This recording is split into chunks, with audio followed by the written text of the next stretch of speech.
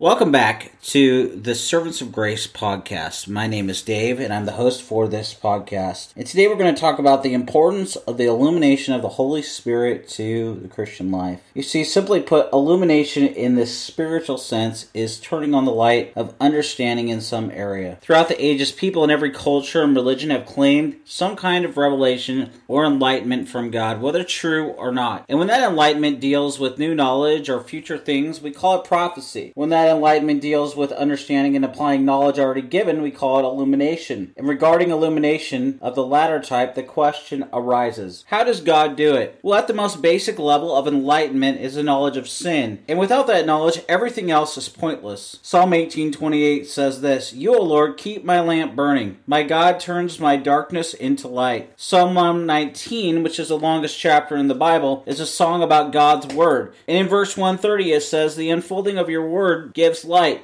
It gives understanding to the simple." This verse establishes the most basic method of God's illumination. When God's word enters the heart of a person, it gives light and understanding to them. It's for this reason that we are repeatedly told to study the word of God. Psalm 119:11 says, "I have hidden your word in my heart that I might not sin against you." Verse 98 and 99 says, "Your commands make me wiser than my enemies, for they are ever with me. I have more insight than all my teachers, for I meditate on all your statutes." You see, regular study of the Word of God will give direction and understanding in the issues of life. This is the first method of God's illumination and the starting point for us all. You see, in Psalm 119, we also find another type of illumination. Verse 18 says, "Open my eyes, and I might see wonderful things in your law." These are not new revelations, but things which have been written and revealed long before, and just now understood by the reader. Similarly, verse 73 says, "Your hands made me and formed me. Give me understanding and learn your commands." So the plea is for personal understanding and application of God's laws as they are studied by the individual. 15 times in this psalm, God is asked to teach or to give understanding regarding his laws. One passage that sometimes stirs controversy regarding illumination is John 14:26, which says, "But the Counselor, the Holy Spirit, whom the Father will send in my name, will teach you all things and will remind you of everything I have said to you." Jesus here was speaking to his disciples in the upper room, giving them last instructions before his death. This special group of men was to be responsible for spreading the good news of Jesus Christ to the whole world. They had spent 3.5 years with him, watching his miracles and hearing his teaching. They would relay those things to the rest of the world and would need God's special help remembering those things accurately. Jesus said that the Holy Spirit would teach them and remind them of what had been said so they could give it to others, including the writing of the Gospels. This verse does not teach that the Spirit will do so with all believers, though there are other verses that speak of the Spirit's illuminating work. So what is the Holy Spirit's illuminating work in Christians' lives? Ephesians 1:17-18 tells us that the Spirit gives wisdom and revelation concerning Jesus Christ. And he opens the eyes of understanding so that we can know God's purposes in our lives. In 1 Corinthians 2:10-13, God has revealed his plans for us by his Spirit, who teaches us spiritual things. And the context here points to the Word of God as that which has been revealed. The Spirit of God will always point us to the Word of God for our instruction, as Jesus told his disciples in John 16:12-15. The Spirit simply repeats what the Father and the Son have already said, and this repetition helps us to remember and to fully hear what God has already told us. Sometimes we have to hear things several times before we actually hear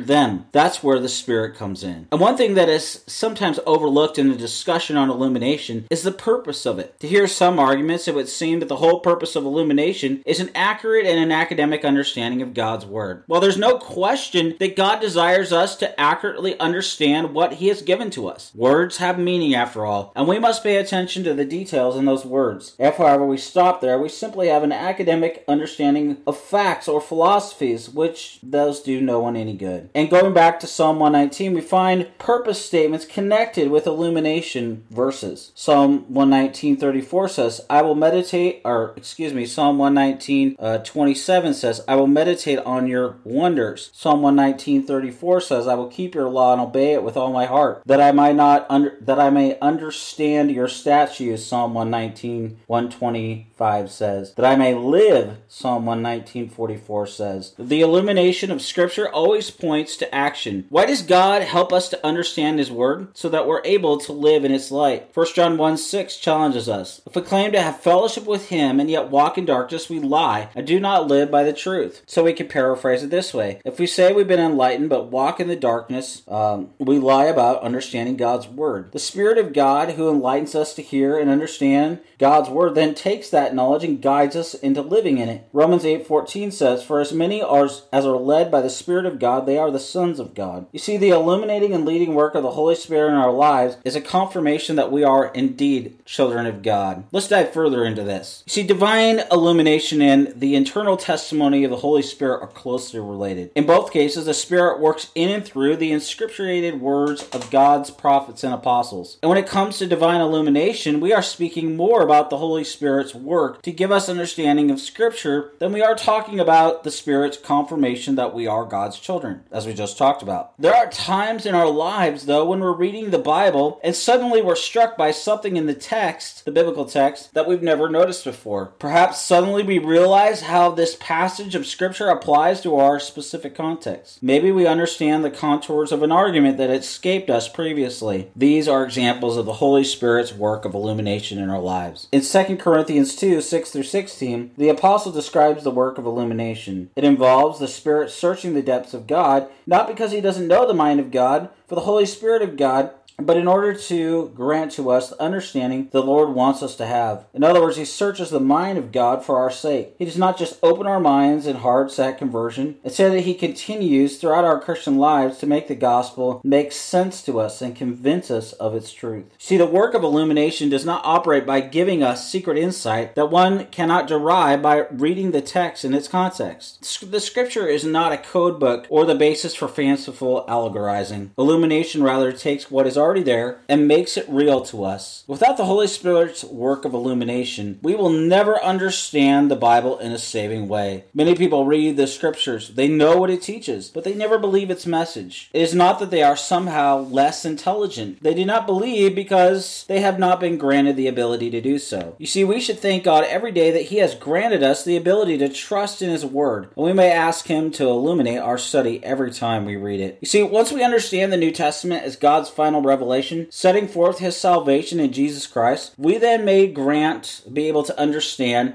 the essential role of the Holy Spirit. John 16:13 says, When the Spirit of truth does come, he will guide you into all truth. For he will not speak on his own authority, but whatever he hears, he will speak, and he will declare to you the things that are to come. You see, the promise was given specifically to the 11 disciples, but provides the basis for their inspired writing of the New Testament. By describing the third person of the Trinity as a Spirit of truth, Jesus was acknowledging his suitability for granting this God-breathed revelation. The Spirit's character is that of truth. The Spirit has an inherent love of truth, and the Spirit has perfect knowledge of the truth, which he would commit to the apostles for the church. While divine revelation was committed to the apostles, the Spirit who revealed God's word to them continues to work today to enable Christians to believe, to understand, and adorn apostolic doctrine. Just as the Spirit guided the apostles into the knowledge and the teaching of the whole counsel of God, all the truth, the Spirit opens our eyes to the body of doctrine in the New Testament and enables us increasingly to embrace it and to experience its power. The Spirit is our guide today, which is why Paul urges us to walk by the Spirit in Galatians 5:16 and to keep in step with the Spirit, Galatians 5:25. And we follow along with the Spirit's guidance as we study, believe, and obey his revealed word in the Scriptures. Just as the original disciples were not ready to receive Christ's full doctrine until they received the Holy Spirit, men and women darkened through sin today need the light of the Holy Spirit to illuminate the sacred page of Scripture to their understanding. Christians should always study and always be teaching God's word, asking in prayer for the Holy Spirit aid and power. The Spirit guides us in all truth and declares God's truth to our own spirit. And his aim in doing so is to display the glory of Christ for our faith, our adoration, and our service. John 16:14 says, He will glorify me, for he will take what is mine and declare it to you. And there are three important applications for this principle of the Spirit's Christ-centered witness. The first is that this rules out the Holy Spirit's being at work in any religion that denies Jesus Christ. We increasingly hear in our age that Jesus must be at work in other faiths. We're told that to believe that the Spirit speaks only in Christianity is